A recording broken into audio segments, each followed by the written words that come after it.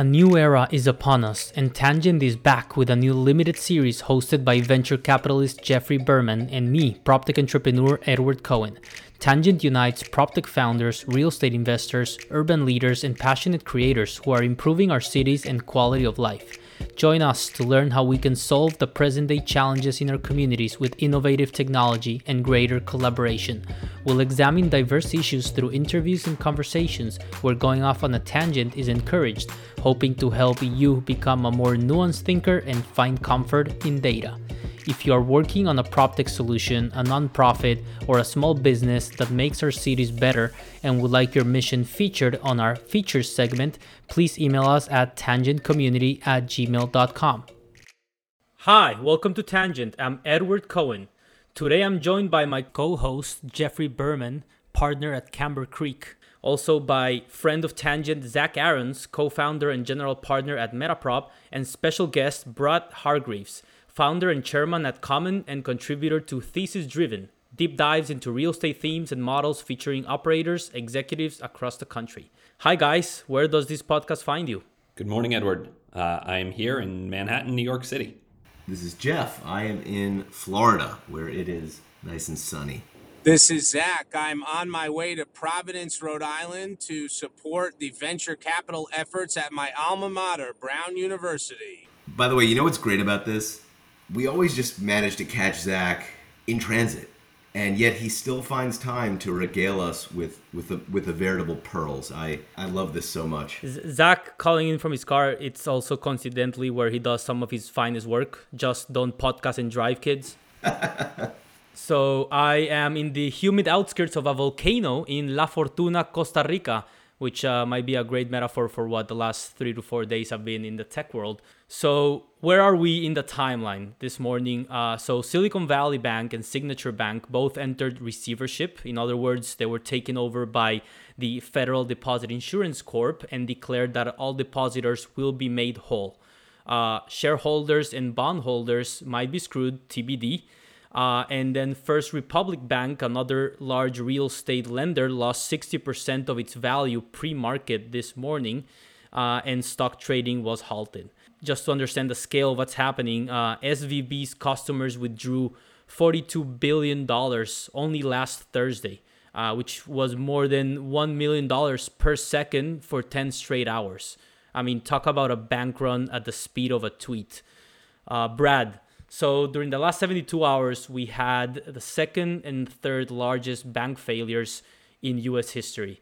Not all Tangent listeners have been glued to Twitter's dopamine, so if you would be so kind, give us the quick rundown on SVB's business, how we got here, and how interconnected they were with the overall tech sector. Well, you really said it, that it was a bank run, and it was a bank run really mediated by social media, and something that, you think about bank runs in the early 20th century requires the line outside the bank, people going in to withdraw their cash. Well, I can pick up my phone and withdraw money from my bank, take it all out, and I can do that within seconds. And I'm on Twitter all day long, so I see what everyone else is saying. So this was kind of both a very old problem of a bank run, but a very new problem. And I don't know how technical or deep we want to get here into SVB's financial situation, but ironically, it was not their loans to startups by and large that did them in, even though people perceive that as the riskiest part of their business. It was, in fact, the safe portfolio, air quotes safe, that they bought during the tech run-up of the past 3 or 4 years. They took a lot of deposits in from venture-backed tech companies, from VCs, and they put that into long-term treasuries, bonds, etc., at a time when rates were much lower. Now, obviously, rates have increased, so the value of those bonds, of those treasuries, the market value has gone down because there are more attractive products that someone can go out and buy. Now, there's not really default risk of those products, so if they had held on to those bonds, they would have been made whole. The problem is liquidity. The problem is if they were to go out to market and say have to sell their bond portfolio, they would have to take a loss on that. And mid last week, they went out and sold. They sold some equity and they sold some bonds, and they took a $2 billion loss on those bonds. Now that is certainly survivable for an institution of Silicon Valley Bank size with $200 billion of deposits. But I think a lot of people looked at that and said, well, if they're taking a $2 billion loss for liquidity, things have to be pretty bad over there. And that plus, you saw a lot of VCs, some very prominent VCs, go out to their portfolio companies and say, we don't really trust what's going on at SVB. Take your money out. You saw some VCs tweet about this, go out on social media. So all this added up to good old-fashioned bank run, which what we saw last Thursday. Brilliant, detailed on how we got here. And before we jump into the VC side, luckily we have two of the most prominent Proptech venture capital investors with us here in Jeff and Zach. But why should Proptech and real estate folks in particular care about these banks? I mean, SVB was the 16th largest U.S. bank by assets. Nearly half of all U.S. venture-backed startups were involved with SVB. About 15% of loans on its books were secured by residential mortgages and commercial real estate. SVB also held about $8.3 billion worth of loans secured by personal residence mortgages and another $130 million or so linked to home equity credit lines. The bank also held a couple of billion in commercial real estate loans, out of which 35% of them were multifamily, 21% office. When it comes to Signature Bank, they funded $36 billion of real estate loans, which is about 48% of their total loans. So, these are banks that are definitely exposed to real estate and to Proptech. So Jeff and Zach, what advice are you giving Proptech founders navigating this current landscape? I mean, how to approach these liquidity issues?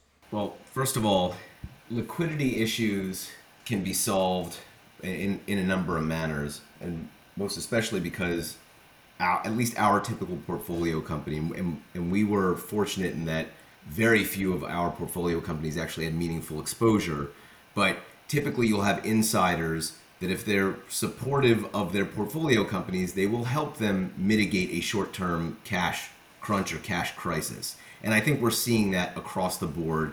I'd be surprised if Zach and the team at MetaProp weren't doing the exact same thing, ensuring that the companies that do have some exposure, that they're able to make payroll, that they're able to keep the panic down with the people that are working within those companies. Because that's really where potential disaster can strike, where you have people that say, oh my God, all of our cash was at SVB. I'm not going to get my paycheck. I'm not going to be able to put food on my table and feed my family. That's the panic that you want to stop. Then you take a step back and say, okay, well, from a risk perspective, what could we have done differently?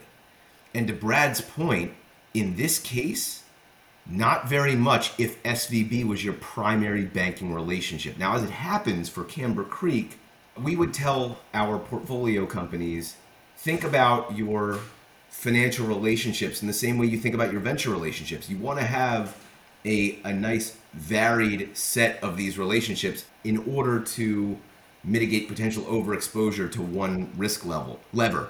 But in this case, where, to Brad's point again, SVB didn't really do anything wrong. Every financial institution was doing the exact same thing. They were taking the historic deposits they were getting and buying these safe long duration paper. So I'm not really sure that there's anything that could have been done differently.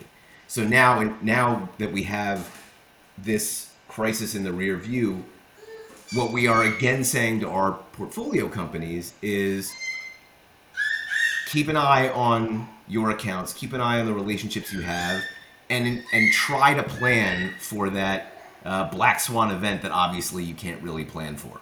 I think that's well said, Jeff. I think what we're telling our companies is paramount is to have diversified banking relationships. We don't want anybody panicking.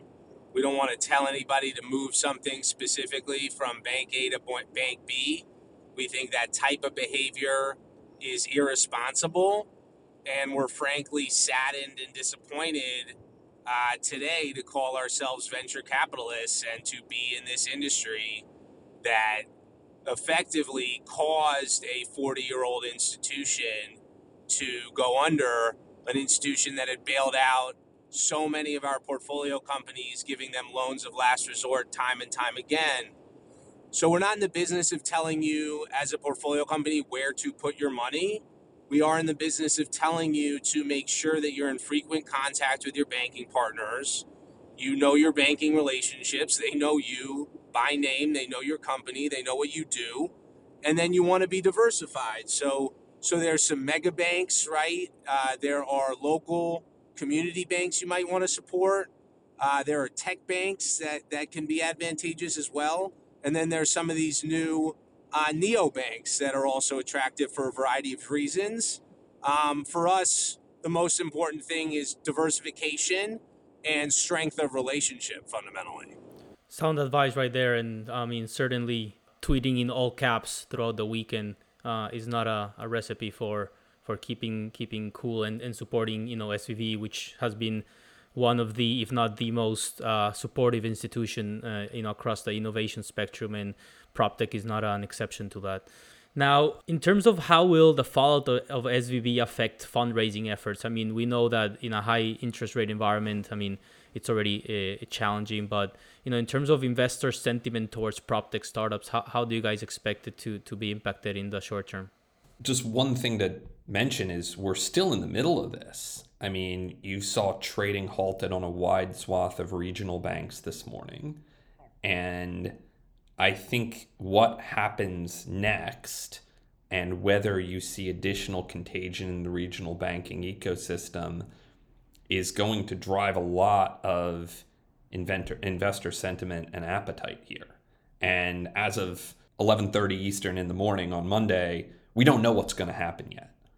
And so I think it's important to caveat that if you really do see contagion and a real financial crisis, I think all bets are off in terms of investors battening down the hatches for at least a few months.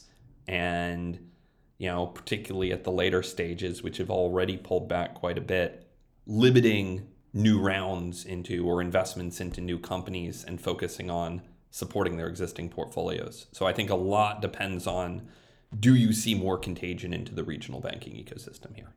Well, and I think to add to Brad's point, the later stage companies, and let's define that.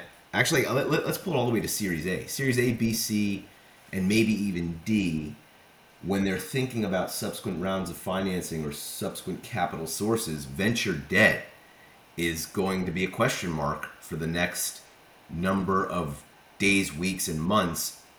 Not that it's not going to be available. It will be. There are quite a few banks and fintechs that stepped into the void that are eager to lend because they have a lot of dry powder. But the cost of capital is likely going to go up, up, up. And that's going to should affect how companies look at that as another lever of their own liquidity. The housing affordability and supply crisis is one of society's most urgent issues. The Housing Assistance Council, or HAC, has been helping build homes and communities across rural America for half a century. HAC is a national nonprofit that supports affordable housing efforts throughout rural America. Since 1971, HAC has provided below-market financing for affordable housing and community development, technical assistance and training, research, and policy formulation to enable solutions for rural communities across the U.S. HAC's mission is to improve housing conditions for the rural poor, with an emphasis on the poorest of the poor in the most rural places. HAC has worked in every U.S. state and the territories, and their vision is that by the year 2071, everyone in rural America has a safe, healthy, and affordable place to call home. Learn more about what HAC's work means for rural communities by visiting ruralhome.org. Support their critical mission by visiting ruralhome.org. Yeah, I mean, when it comes to, providing short-term debt to startups, based on future VC funding. I mean, which is a lot of what SVB was doing. Is that similar to providing a construction loan without required to have most of their cash at the bank as a covenant to receiving a loan? Are those days over? So this is what I'm dealing with. We're talking 11:30 a.m. real time Monday morning. Now that the government stepped in to guarantee all the deposits, what we're most focused on is working with our founders who have venture debt.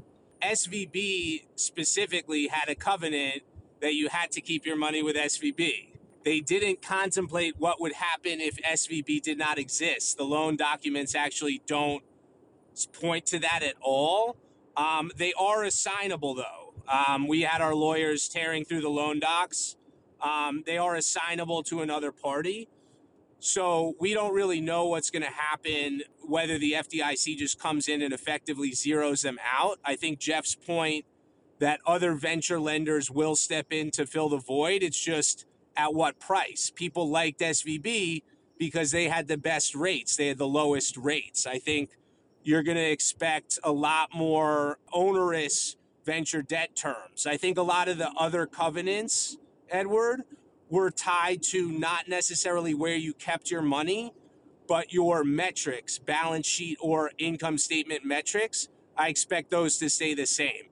SVB was really the only provider that was covenanting that you had to keep your money in a checking account with SVB. The other leaders in this space have covenants tied to recurring revenue, debt service coverage ratios and things like that, less so where you're literally keeping your cash. The other point I want to make on Proptech specifically, as it relates to regional banks and potential contagion, it's unfortunate for Proptech because a lot of the banks that are seemingly most at risk right now are ones that have exposure to both real estate and to technology. Not Proptech specifically, but real estate separately and technology separately. I think if you look at Signature, they're an unfortunate example of that maelstrom. If the real estate credit markets are impaired, the real estate equity markets are going to be impaired.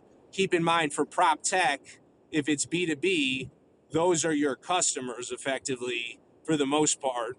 So I would imagine that this indirectly cannot be good for our sector if there is continued contagion in the regional bank sector.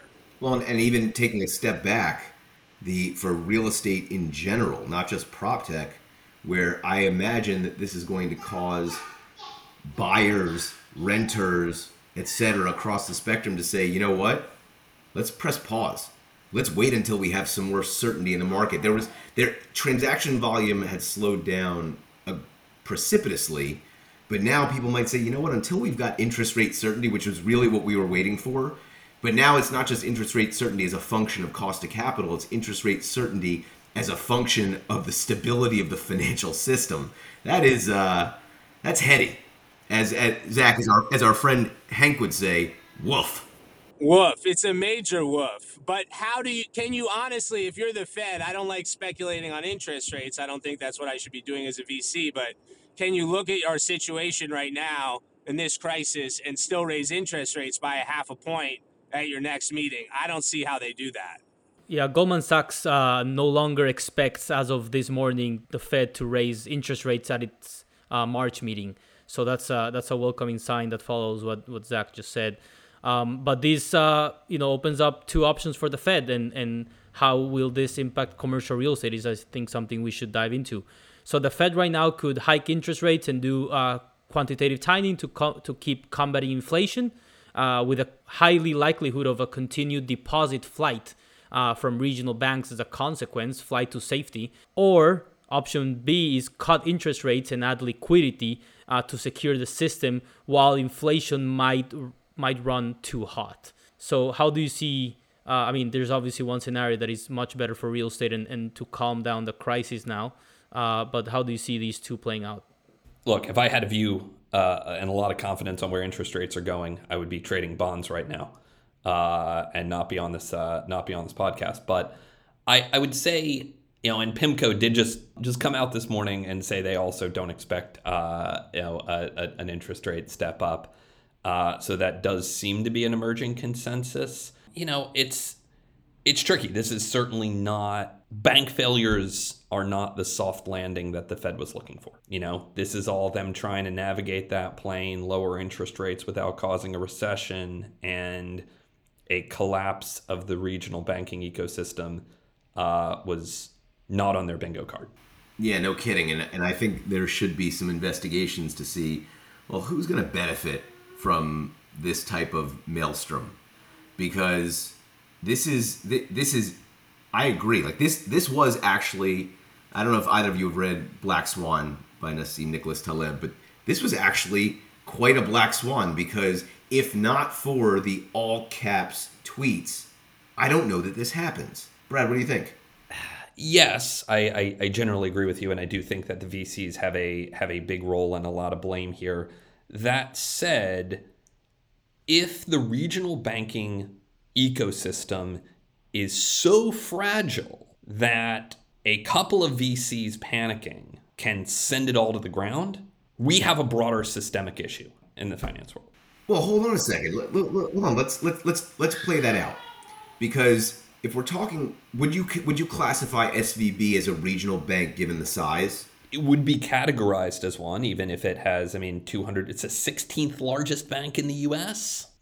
Right, but that's why So then, like, do we get into a place where we say, listen, you have this entity, Silicon Valley Bank, that is arguably the most important financial partner to one of the primary engines of American innovation. Do we now say, hey, we're never going to let a bank get that big or be that important to a specific industry? Well, then obviously the syllogistic correlation is, well, what about money center banks, right? Like, what about their exposure? I guess in the GFC we've already said too big to fail is a thing. Are we either going to say that about these regional banks, or are we going to put in place regulations that don't allow something like this to happen? In which case, does innovation potentially get stifled? I think the question here is, do we need to make the deposit insurance statement that actually the FDIC has not allowed depositors to lose money in a bank failure, I think, ever? Do we make that explicit? Because I think a lot of people looked at the $250,000 limit on the surface and said, hey, I'm at risk. Even if I think I'm at risk just a little bit, it's safer to withdraw. Now that the government has come out and said all depositors are protected, should that actually be the stated policy? And if it is, are there additional regulatory steps that need to be taken to prevent bad behavior on the part of banks? Yeah, I think that's the conclusion a lot of folks are drawing now, that implicitly or explicitly depositors are now the responsibility or one of the main priorities of the FDIC and the Fed. I was going to say, and I think you have to look at the role of social media and the role of mobile banking when you're shaping policy. We live in a different world than we lived in 10 years ago in terms of the ability of influential people. And one of the most infuriating things watching Twitter over the weekend was seeing short sellers try to instigate a run on First Republic. I hope some of them go to jail. I think that's extremely responsible, and it's some people want to call it late stage capitalism. I'm still a believer that capitalism is the greatest engine to creating value and to lifting people out of poverty. However, that doesn't mean unfettered and completely borderline anarchy. Capitalism is what we need right now. But going back to the original point, I definitely don't love throwing credit to a couple of VCs tweeting and having that level of influence to cause a bank run. However, in terms of was this imminent or not, what was it? Maybe a slow motion bank run, in the sense that U.S. banks now have over $620 billion in unrealized losses still. Wasn't this gonna happen sooner or later? It's a good question. I do believe that Silicon Valley Bank made some missteps in terms of how they played the yield curve. I don't know they could have anticipated rates to jump as quickly as they jumped overall, but they are, they are somewhat of a unique institution in terms of almost no retail. I think under 10% retail concentration. These are primarily businesses, large accounts, relatively easy for large accounts to get up and leave versus retail investors. Large accounts tend to be a bit flightier. They also have this issue that they have a client base that tends to lose money over time, tends to burn cash. So I think there were some unique characteristics of Silicon Valley Bank that made them more vulnerable than, say, First Republic, that is a bit more diversified in its client base, and certainly more than the average regional. So I think this is both. Obviously, there is real risk of contagion, but SVB is also somewhat unique given its client base. Right. Yeah, I think there's lots of people pointing out that quote unquote critical error of a large bank like SVB buying low yield bonds during the lowest interest rate period in history. However, is that too different than what all those 4-cap commercial real estate investors did in recent years? I don't think that. I think that they need to, if the market was operating efficiently, they would have been able to raise the equity they needed and take the dilution required to raise the cash they needed to have the cushion they needed to compensate for those loans. They're not bad loans. They're just bad in the yield curve. So I think what happened was they mismessaged what was going on in terms of just needing to raise more cash. Maybe they would have still taken a 40-50% hit in their stock price, but that's the efficient markets doing their job. I think that causing a bank run should not have happened and was preventable. And I think that if you have markets operating efficiently, they should be able to raise equity at whatever terms the market will bear. If their loan book is, only impaired, but not necessarily, filled with toxic securities in the way we had coming out in 07, 08. Going back to real estate, talk about tenants' letters of credit. So when a tenant signs a lease, they're required to provide property owners with letters of credit, which are typically, which are secured by a bank. So now if the bank goes under, the tenant is in default. Hence, the building's value goes down. Like the ripple effects here could be sizable, or am I reading this wrong? I think you're reading that right, but I think it's a little too early to prognosticate on what the effect is going to be that far down the chain here. But in principle, you are right. Yeah, I agree with Jeff here. I think it largely depends on whether we continue to see contagion. I mean, if we don't, both on the venture debt side and certainly in terms of letters of credit and the depository side, you're going to see other banks step in and serve that role. I mean, Silicon Valley Bank was the largest and most well-known venture lender, but there are plenty of other firms that make these kind of loans. And, we at Common, we had a loan from Triple Point Capital, and we had a great relationship with them, and they didn't have the same banking covenants that SVB had. So I think you are going to see others step into the fray as long as this is contained, and the impact on the commercial real estate ecosystem will be limited.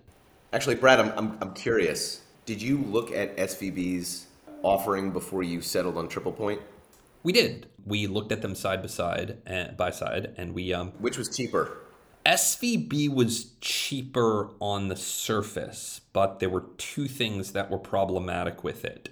The first was technically they were less capable of doing what we needed to be done in terms of managing multiple residential accounts.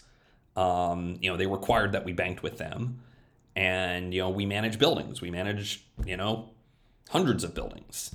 And that is actually, you have certain technical requirements you need of a bank to be able to do that. And SVB was not very good at that. Whereas like First Republic is great at it. The other factor is, they have cash balance covenants. And my view is that, and I think this is actually a really interesting point insofar as we're talking about the fall of Silicon Valley Bank and those loans going to other servicers. I was not a fan of cash balance covenants.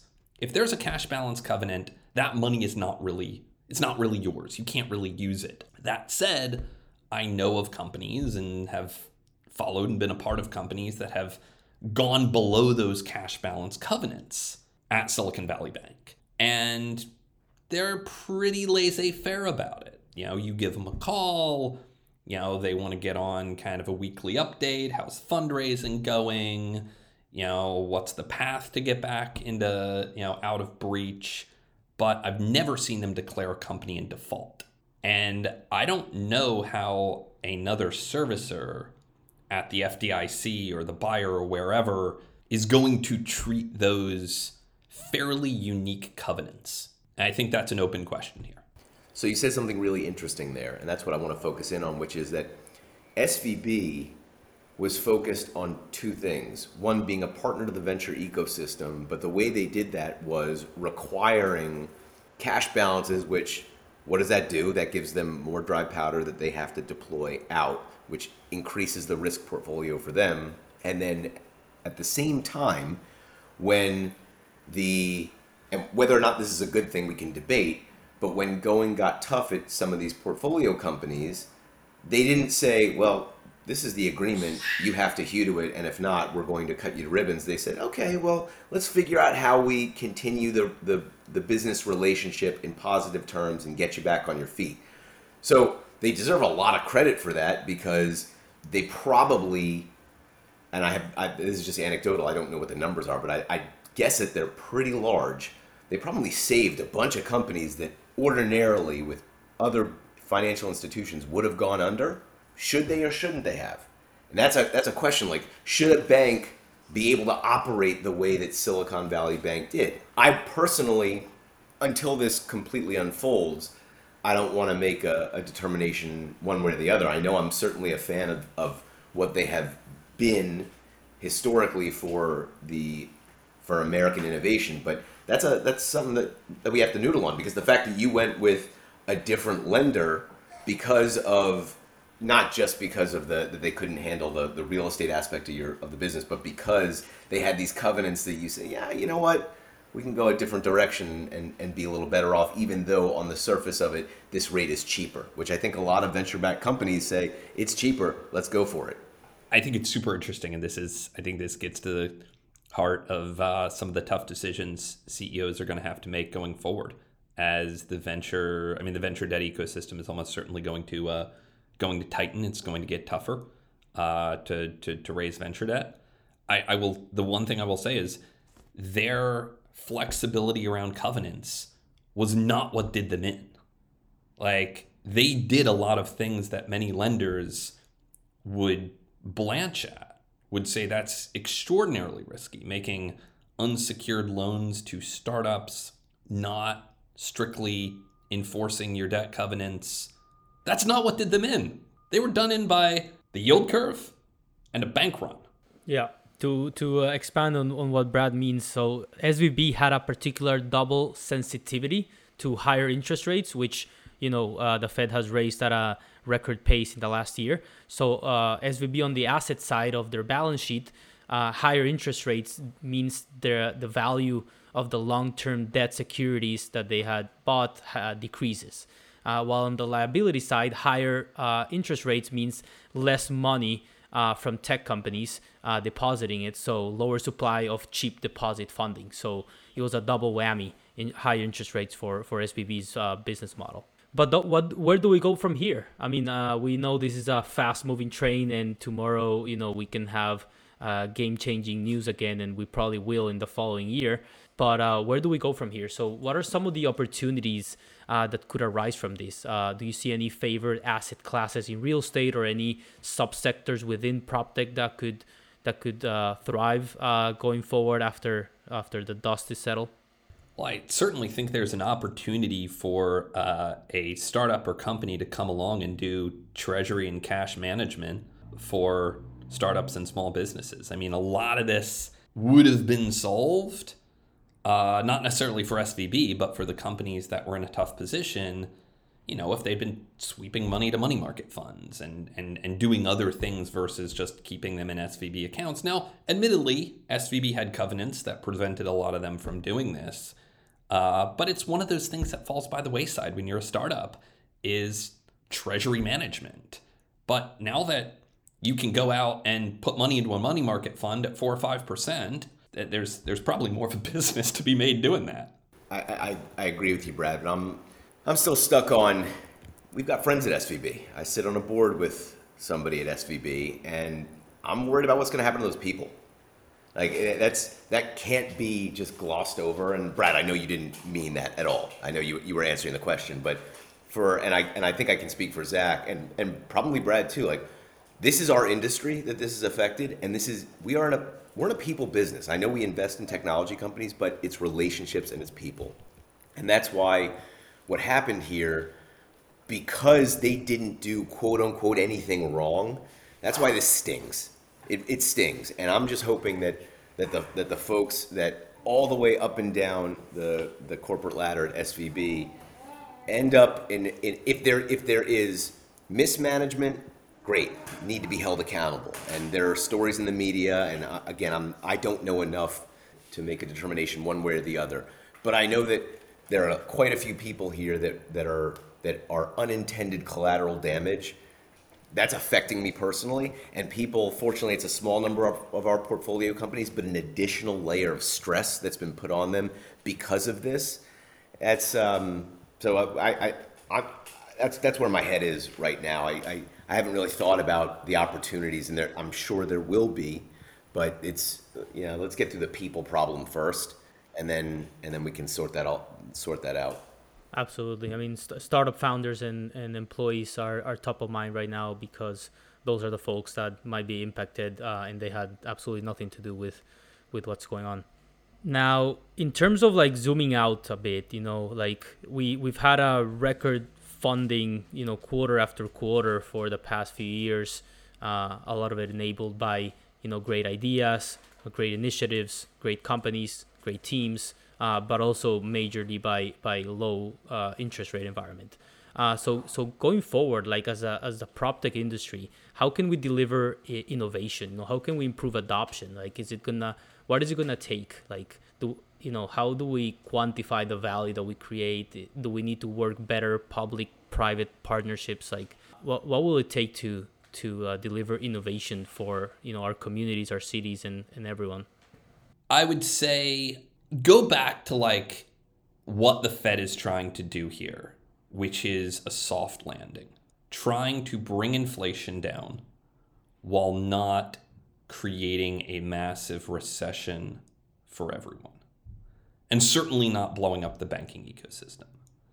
The right way to do that is supply side interventions, are things like permitting reform, regulatory reforms, making housing easier to build. I mean, housing has been the big driver of inflation for the past 6 months. And a lot of that is due to lagging indicators.